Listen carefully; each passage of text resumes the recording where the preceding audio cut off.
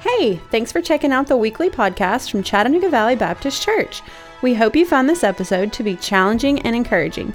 Now, let's turn our attention to this week's sermon from Pastor Brian Carroll.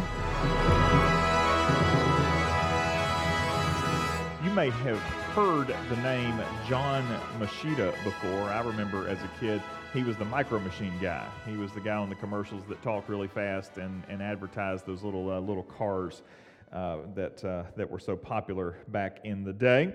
But he is one of the most famous voices in the world, and even if you don't remember him from the Micro Machine commercials, you probably have heard him in commercials before. At one point, he held the record for being the fastest talker in the world. He was clocked as being able to articulate 586 words a minute. I listened to the guy who replaced him, and he's British, and though they say he can articulate over 700 words, the British accent makes it hard to understand. So I'm gonna stick with the American on here, and because I can understand what he's saying most of the time. I want to show you this morning the commercial where he got his break. This is from 1981. Okay, Eunice, travel plans. I need to be in New York on Monday, LA on Tuesday, New York on Wednesday, LA on Thursday, New York on Friday. Got it? Got it. Got it. So you want to work here. What really makes you think you deserve a job here? Well, sir, I think on my feet I'm good at figures and have a sharp mind. Excellent. Can you start on Monday? Yes, sir, absolutely, without hesitation. Congratulations. Welcome aboard.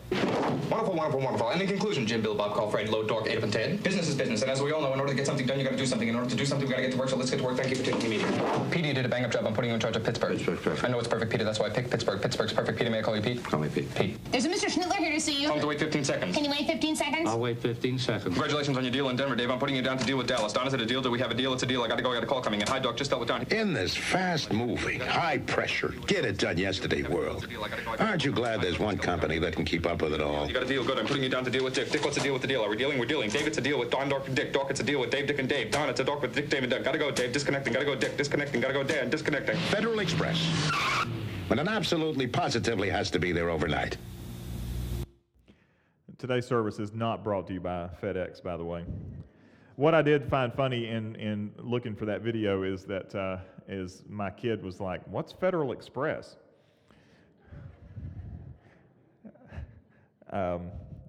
Some of you are looking at the technology in that video and thinking, that phone's connected to something. What in the world is going on there? Now, some of you may actually feel like you live with somebody who talks that fast. I may or may not feel that way after I come home from work and begin to get assaulted with 586 words a minute from folks. But contrary to what you may believe, I wasn't looking at you. I was looking up there. Contrary to what you may believe, that's just a perception and not a reality. Last week we started talking about Jesus' Sermon on the Mount in chapter 6 as we move from chapter 5. Jesus has explored for us here what it means to have a righteousness that surpasses that of the scribes and Pharisees. And in these particular verses we talked about last week, he looked at very public displays of devotion. Prayers aren't to be offered to impress others. Generosity should have no strings attached to it, no public recognition. And fasting isn't so that others will be mesmerized at just how spiritual we are. However, as we get into the next couple of weeks, we're going to dive deep into how the Sermon on the Mount handles prayer. Again, we scratched the surface last week of this very important teaching, but we're going to dive deep, and in this deep dive into the Sermon on the Mount teaching on prayer, we're going to get into the Lord's Prayer and the model prayer that Jesus gives us. Last week, as we scratched that surface, we talked about the fact that prayers need to be pointed in the right direction. Again, prayers aren't offered publicly for those listening. Prayers ought to be pointed in the direction of God. Back in verses 5 and 6, Jesus warned about the nature of public prayer. We aren't praying so that others will be impressed by our words and by the language that we use. Now, again, Jesus is not prohibiting public prayer, but he is challenging us to make sure that when we pray that God is our audience, not those around us. Now, up until this point, most of Jesus' teaching has dealt with how kingdom citizens, that's us, How our devotion should look different than the devotion of the scribes and Pharisees, the hypocrites, as Jesus affectionately calls them here in the Sermon on the Mount. But in our verses today, the focus shifts. And now Jesus wants to teach us how our devotion should be different from that of the non-believers around us. And though non-believers certainly look different today than they did in Jesus' day, I think principally Jesus' counsel about how to pray has just as much to do with us today as it did with his first audience there on the mountainside. You know, in spite of the fact that we live in a world that's increasing in its secular nature, we do recognize that there is a certain spirituality that still exists even in our very secular world. For example, when there's some sort of national tragedy that happens, the politicians and the celebrities and the popular people in the world, they're quick to come to a camera. They're quick to come to a microphone and declare our thoughts and prayers are with those who were affected, in spite of the fact that those individuals many times have no spiritual affection whatsoever, yet they still manage to find the means to share their thoughts and prayers for those who've been affected by whatever tragedy it is that it has taken place. As Christians, it ought to look different. As citizens of the kingdom, there should be a difference in how we pray than how the world around us goes about praying. So what we find here is that Jesus is not wanting us to compare our prayer life to others. Instead, he wants us to check our heart against the standards that he has set for us in this kingdom manifesto that we call the Sermon on the Mount. And so this morning we'll turn our attention to Matthew chapter 6, verses 7 and 8. I would invite you to please stand with me as we read God's Word together from Matthew chapter 6, verses 7 and 8. And when you pray, do not heap up empty phrases as the Gentiles do, for they think that they will be heard for their many words. For do not be like them, for your Father knows what you need before you ask Him. Pray then like this. God, I thank you for your words. I thank you for the clear teaching that you give us. May we pray in a way that points people to you and inclines our own hearts towards yours. We pray these things in Jesus' name. Amen. Thank you. Be seated. As we dive into this text, the first thing that we find Jesus teaching us here is that when we pray, we need to be mindful of our empty words and empty phrases. Notice it's when you pray, not if you pray. It's not a negotiable idea. When you pray, not if you pray. Be mindful of your empty words and phrases. The word Jesus uses here, this word for empty phrases, it's used only here in the Bible, and as far as we can tell, it's only used here in all of Greek literature. It doesn't appear anywhere else. And it's believed to be an onomatopoeia. Some of you say, what? You remember back from grammar, an onomatopoeia is a word that sounds like what it's describing. So a word like crash, that's an onomatopoeia. It sounds like what it's describing. Or the word whisper sounds like what it's describing. And here the word Jesus is using is the word for babbling. For babbling. Now, the first thing that comes to mind when I hear Jesus' words here in verse 7 is the encounter that Elijah had with the prophets of Baal there on Mount Carmel. If you remember the story, Elijah was a prophet of God. He was pleading with the people to turn from the idols and turn to the Lord. One of those idols that was particularly compelling was the idol known as Baal. And so Elijah called for a demonstration.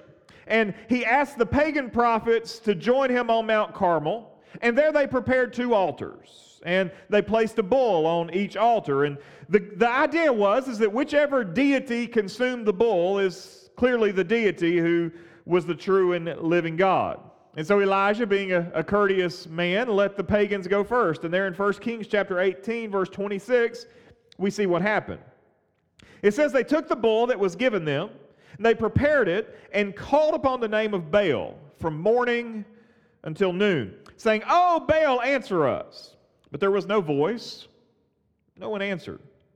And they limped around the altar that they had made. And at noon Elijah mocked them, saying, "Cry louder, for he's a god. Either he's musing, or maybe relieving himself. Or he's on a journey. Perhaps he's asleep, and you need to wake him up."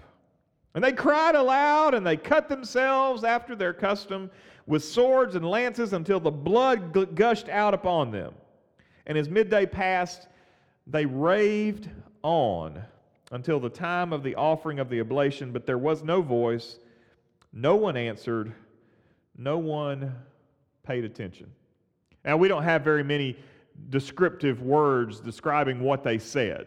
We have cries, hear us, we hear those sort of things, but it appears that a majority of the day was spent doing what is described here as simply raving on and on, as is stated there in verse 29.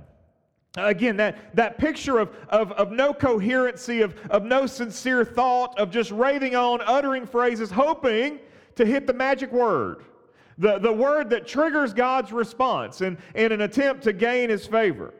The point that Jesus is making here, though, is that prayer needs to have a heart connection, not just the mindless repetition of phrases.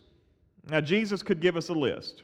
There are days that I wish Jesus would give us a list, right? Do this, don't do this. If you'll do this, everything's good. If you don't do this, everything will be fine. That would be great, but Jesus doesn't give us a list here. And so what we have to do is we have to take the principle that He gives us and figure out how it applies. For example, I'm about to make some of you mad, so I'm going to go ahead and apologize up front that this is going to irritate some folks, and again, accept my sincerest apologies, but just hold on.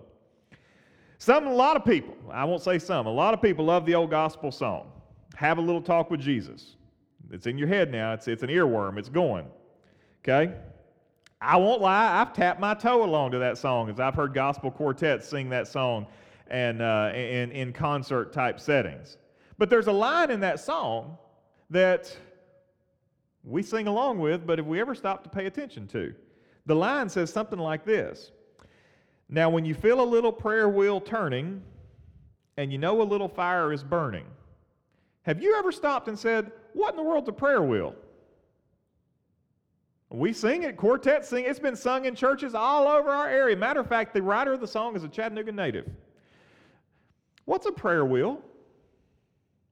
A prayer wheel is a cylindrical structure that in that cylindrical structure you place written prayers, and the person who is using the prayer wheel turns it. And as the prayer wheel turns, the prayers that are inside are being tossed about, and in their being tossed about, it is offered up to God in the form of prayer. You say, "Preacher, I ain't never read that in the Bible." You're exactly right. You've never read that in the Bible because it didn't come from the Bible. It comes from Tibetan Buddhism. Now, we don't know why the writer of that song put it in there, but it's in there, and Baptists have been toe tapping along ever since.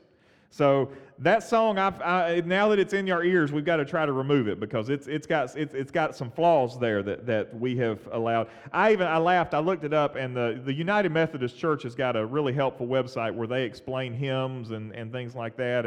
And I will say that sometimes that denomination is a little leftward leaning. And so in their description of the hymn, they actually get into this and say, we know that it includes something about Buddhism, but you choose whether you want to sing it or not. They don't just come out and say, that's not biblical. They just say, go ahead and make your decision on what you think about it. Another Buddhist tradition that started to find its way into our lives are prayer flags. Now, I could make political jokes and things about flags right now and things, but I won't. You may have seen these things in movies, documentaries, and things. If you've seen anything from Tibet, Nepal, those kind of places, like all the documentaries about Mount Everest, you see these things kind of flying. These are colorful cloths that are hung up on twine and stretched across roads and trails and around temples and things like that. And on these cloth squares, prayers are written. And again, the idea is that as the wind blows, it blows the blessing of these prayers around the community in which they're strung. Now, if you were to go to places like World Market or those kind of places, and you might be shopping for decorations from your home, and you might say, look at those pretty cloths that they're selling and making available to us. Well, those are Tibetan prayer cloths. As a matter of fact, the United Church of Christ, another left-leaning denomination, has got helps on their website to help you make your own Tibetan prayer cloths that you can hang up in your home and scatter the blessings of prayer around your home. Now, what's wrong with this? It gets into this mindless repetition of that has no heart connection. It's a random sort of thing. It's one thing if you take a written prayer out and consider its words and offer it to God. It's another thing if you just roll the dice and hopefully that you land on a good prayer that'll go up for you. It's mindless repetition. In many traditions, particularly Roman Catholic tradition, the rosary is another idea that comes a lot closer. We've seen this a lot closer to home. And the rosary, if you've ever seen this, the way it's designed is the beads are particularly designed to help a Catholic person count their prayers so that they get the count right. Again, if you're worried about counting your prayers, you're probably worried about the wrong thing. Making sure that you say it the right number of times and that you get it right, you're probably worried about the wrong thing. If you're concerned about how many Hail Marys, now in a Baptist church we're thinking that's a football play. But in the Catholic Church, it's part of their prayer life. And so, again, if you're trying to keep count, then you're probably missing the point of Jesus' words. Again, some of you are probably saying, Pastor, I don't own a prayer wheel, I've never seen a prayer flag, and I've never touched a rosary. I'm okay, right? If those are the only three things we have to worry about, I'm good, right? Well, you know me better than that. I'm not going to let you off the hook that easy. So this is where we get back to the heart of Jesus' teaching. What's the heart of Jesus' teaching? That we as kingdom citizens, we ought to avoid empty phrases and mindless repetition. As Christians, we are not immune from this. Consider even how we teach our children to give thanks. How many times have we heard something like this?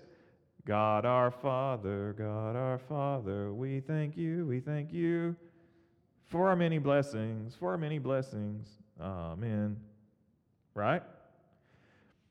How many times has that been uttered over and over and over again? You say, that's how I taught my kids how to give thanks.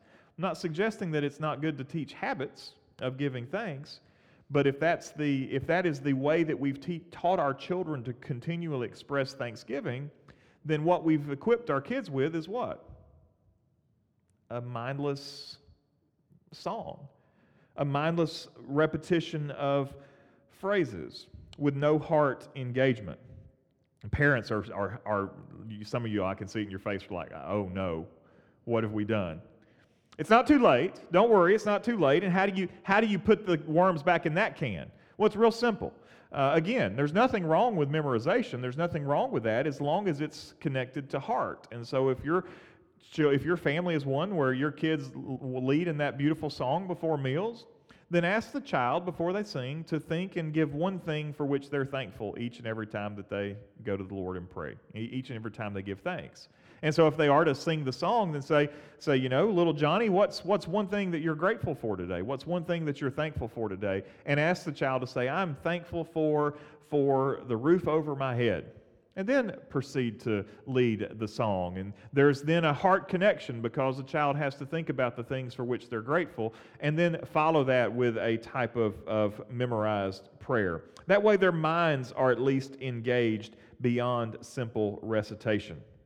Again, we could spend a long time considering various examples of prayer that fall into this category. I really appreciate the summary that Pastor John Stott provides. He said this, he says, what Jesus forbids his people is any kind of prayer with the mouth when the mind is not engaged. Any kind of prayer with the mouth when the mind is not engaged. Secondly, when you pray, you need to be mindful of your loquacity. That's a good word right there. What does that word mean? That means you got a lot of words. You got a lot of words. Now again, you may know people with a lot of words. Husbands look at your wives and you say, she got a lot of words. That's just how we're wired differently. That's not what Jesus is talking about here. Another error here, though, is the thinking that God will be swayed if we simply inundate Him with words. That if we can just blow His ears up with as many words as we can muster, that maybe He'll get so tired of hearing us talk to Him that He'll give us what we're looking for. It's like if we go sit on Santa's lap and we tell Santa all the things that we want and we won't stop talking until he says, "Fine, you get it all, leave me alone." That's not how this works. But perhaps more than a warning against our verbosity, this is a warning about how we think about God. Ecclesiastes chapter 5 verse 2 says, "Be not rash with your mouth, nor let your heart be hasty to utter a word before God. For God is in heaven and you are on earth. Therefore let your words be few." I hope we are very uncomfortable with the idea that God is somehow persuaded by our many words. Imagine the following scenario. One man is a contractor. His business thrives when there is no rain. His business thrives when the sun is shining day in and day out. Another man is a farmer. His business thrives when rain is consistent, providing water to his crops. Both men pray for favorable weather so that their business can thrive. The contractor prays that there will be days with lots of sunshine and no rain. The farmer prays that there will be days of rain mixed with sunshine. Both farmers love Jesus. Both men love Christ. Both men are praying fervently, but one prayer is for no rain and the other prayer is for ample rain. Are we comfortable with a God who is persuaded by the man who simply says more words? We're comfortable with a God who says, he prayed a better prayer than he did, so I will grant his request and not his. I'm not comfortable with that God. I'm not comfortable with a God who is swayed by my words but not by your words. If we think that, then we've mistook how God operates in this. I don't believe that we like that outcome at all. But there's a lot of people who function exactly that way. We almost treat prayer like it's a filibuster in the Senate.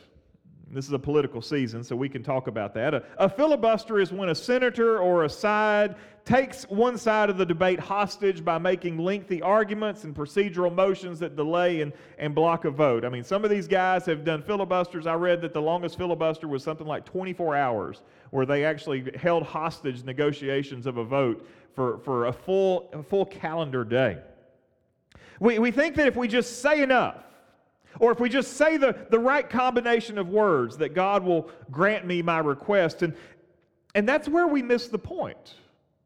That's where we miss the point. God is not a cosmic Santa that is looking to grant our requests if we'll just say the right combination of words. John Calvin said in his commentary on this passage, he said, "Believers do not pray with the view of informing God about things unknown to Him, or of exciting Him to do His duty, or of urging Him as though He were reluctant. On the contrary, they pray in order that they may arouse themselves to seek Him, that they may exercise their faith in meditating on His promises, that they may relieve themselves from their anxieties by pouring them into His bosom. In a word, that they may declare that from Him alone they have hope and expect both for themselves and for others all good things." You see, the point here is that when you pray, you need to understand that you're talking with one who has perfect knowledge of all truth. When we go before a holy God, we're going before one who knows everything. We need to keep that in mind. Remember who we're talking to. He knows our needs. There is not a need that you've brought before God that God has said, "I had no idea." Had no idea you were hungry, had no idea you were cold, had no idea that you had this longing, had no idea that you had this desire, had no idea that you had this sin. We never go to God and catch Him off guard with our needs. We never go to God and surprise Him. And we need to remember that He is a God who has perfect knowledge of all truth, but He's a loving Father who cares deeply for you. And we aren't communicating with Him because we're hoping to change His mind. I'll be honest. if I could change God's mind to conform to my will, in my way, in my mind, I don't know about you, but that feels like I'm asking for disaster. Because God knows things way better than I do. In fact, when we go to God in prayer, we have this precious communion with a God who's already declared that He has our good in mind. Listen to 1 Peter chapter 5, verses 6 and 7. The Apostle Peter says, "Humble yourselves, therefore, under the mighty hand of God, so that at the proper time He may exalt you, casting all your anxieties on Him, because He cares for you." He cares for you. When you bring your needs before a holy God, you're not bringing them to an opponent who's opposed to you. You're not bringing them to somebody who is out to get you. You're not praying like the Greeks did, hoping that Zeus will show favor on you and throw lightning bolts at your enemies. That's not who you're praying to. As a matter of fact, when we pray to a God who cares for us. And even when we pray about our enemies, we need to understand that God also cares for them. Which is why exactly that Jesus tells us here that you ought to pray for those who persecute you, because the truth of the matter is that God cares about those people who persecute you. Just like He cares for you. Now, raises some really important questions about prayer. Questions that we need an answer to. If this is the case, if prayer doesn't change God's cosmic mind, why pray at all? Many Christians have asked that question over the years. I want to give you two very important answers to that question. First, we pray because we don't have it all together. We pray because we don't have it all together. We don't wake up in the morning and say, "Man, I've got my life exactly like it needs to be today. Everything is cruising along perfectly." Because if you're looking at your life and you're thinking, "Man, everything is top notch," well, you're probably not looking at it through the right lens.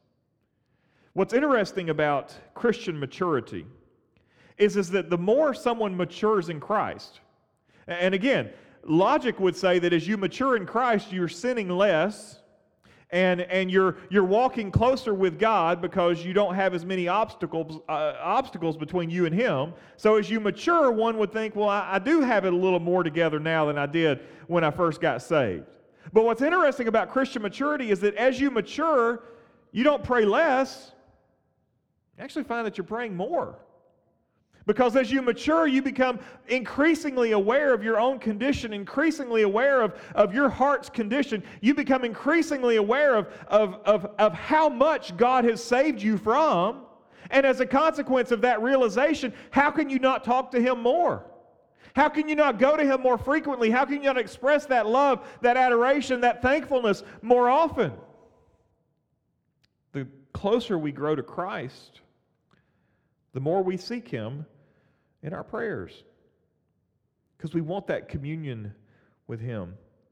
I think if you've walked with the Lord for any length of time, you know what those seasons were like where it didn't feel like your prayers got past the ceiling. You know what it was like when you didn't feel like He was listening. You know what it was like when the answer to the prayer was always no, not yet, not now. As you grow, you begin to embrace that answer. Not yet, not now, no. We pray because we don't have it all together. And secondly, we pray because of Jesus' example. Goodness gracious, if you want to have your life going in the right direction, pattern your life after the pattern of Jesus. The devotional pattern of Jesus. And Jesus demonstrated on countless occasions a need to pray.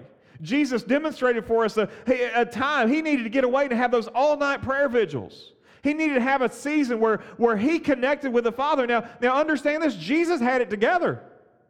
He was perfect. In His temptations, He was able to overcome. He was the Son of God in flesh, and so Jesus had it all together. But if Jesus is our example, my goodness, he knew how to pray. He had those all-night prayer vigils. He led in prayer in public. He even offered intercessory prayers. In John's Gospel, a passage in the chapter 12 known as the high priestly prayer, Jesus offers intercession not only for his disciples, he intercedes for you and for me. So Jesus is this perfect example. And we understand that Jesus benefited from the communion that he had with the Father through prayer. If Jesus needed to connect with the Father through prayer in his perfection, my goodness, you and I in our imperfections should need it even more. So Jesus is our perfect example. So if for no other reason we pray because we're messed up, and we pray because Jesus isn't. Secondly, another question, and I think this one has some merit for us. Should prayers never be memorized or standardized?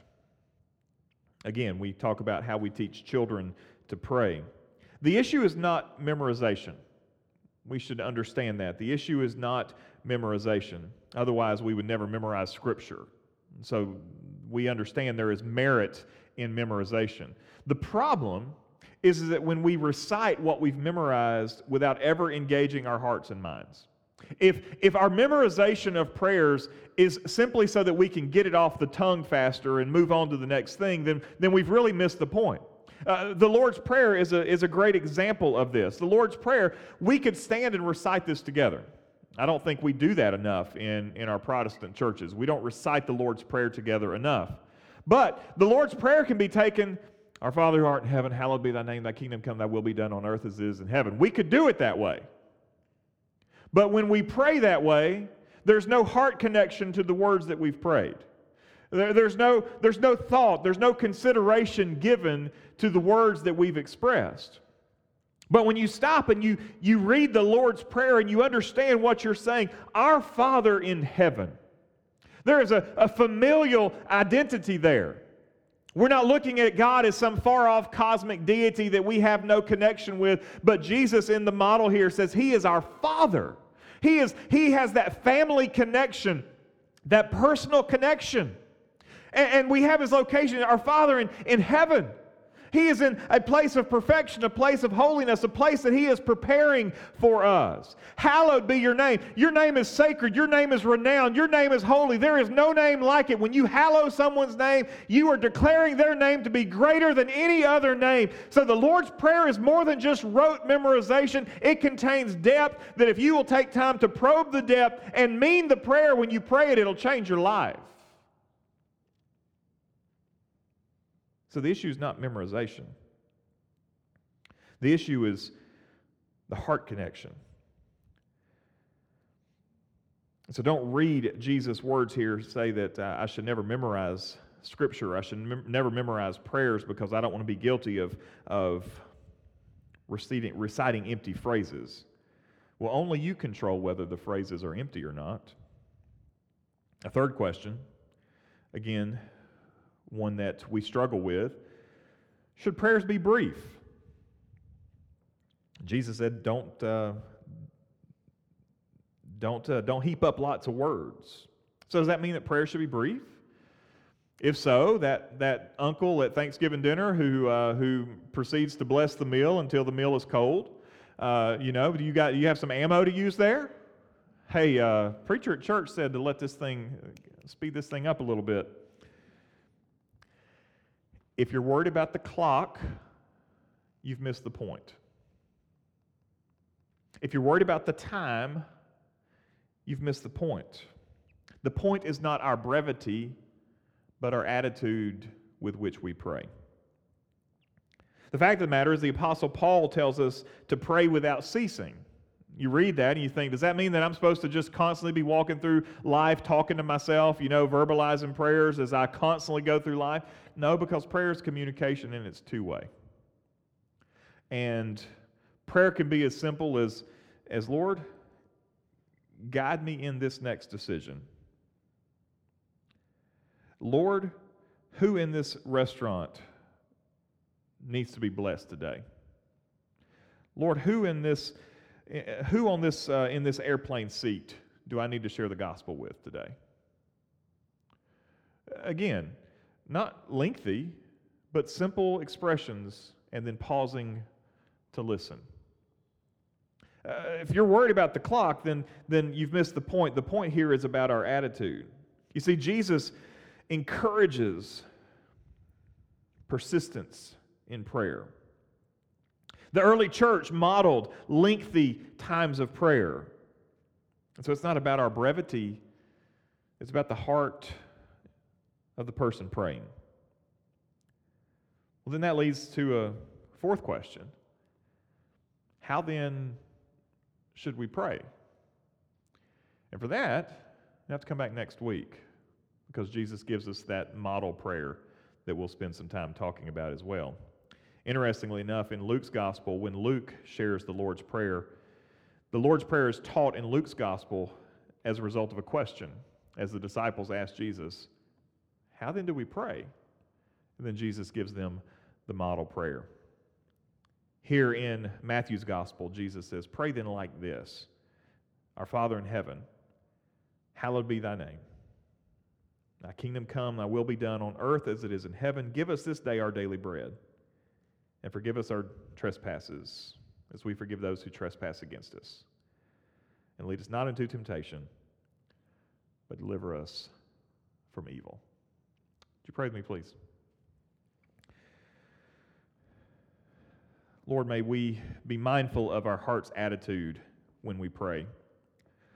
Would we be mindful of the meaning of our words when we bring them to you? Would we be mindful as we live our days of how we go about praying without ceasing, not in constant chatter, constant barrage of words, but as we pray to seek your guidance, to seek your hand, to seek your wisdom through the day. Lord, help us to remember that we are men and women who we don't have it all together. Our sin is ever before us. And as we grow in Christ, may we find that our desire for communion with you to be greater, not lesser.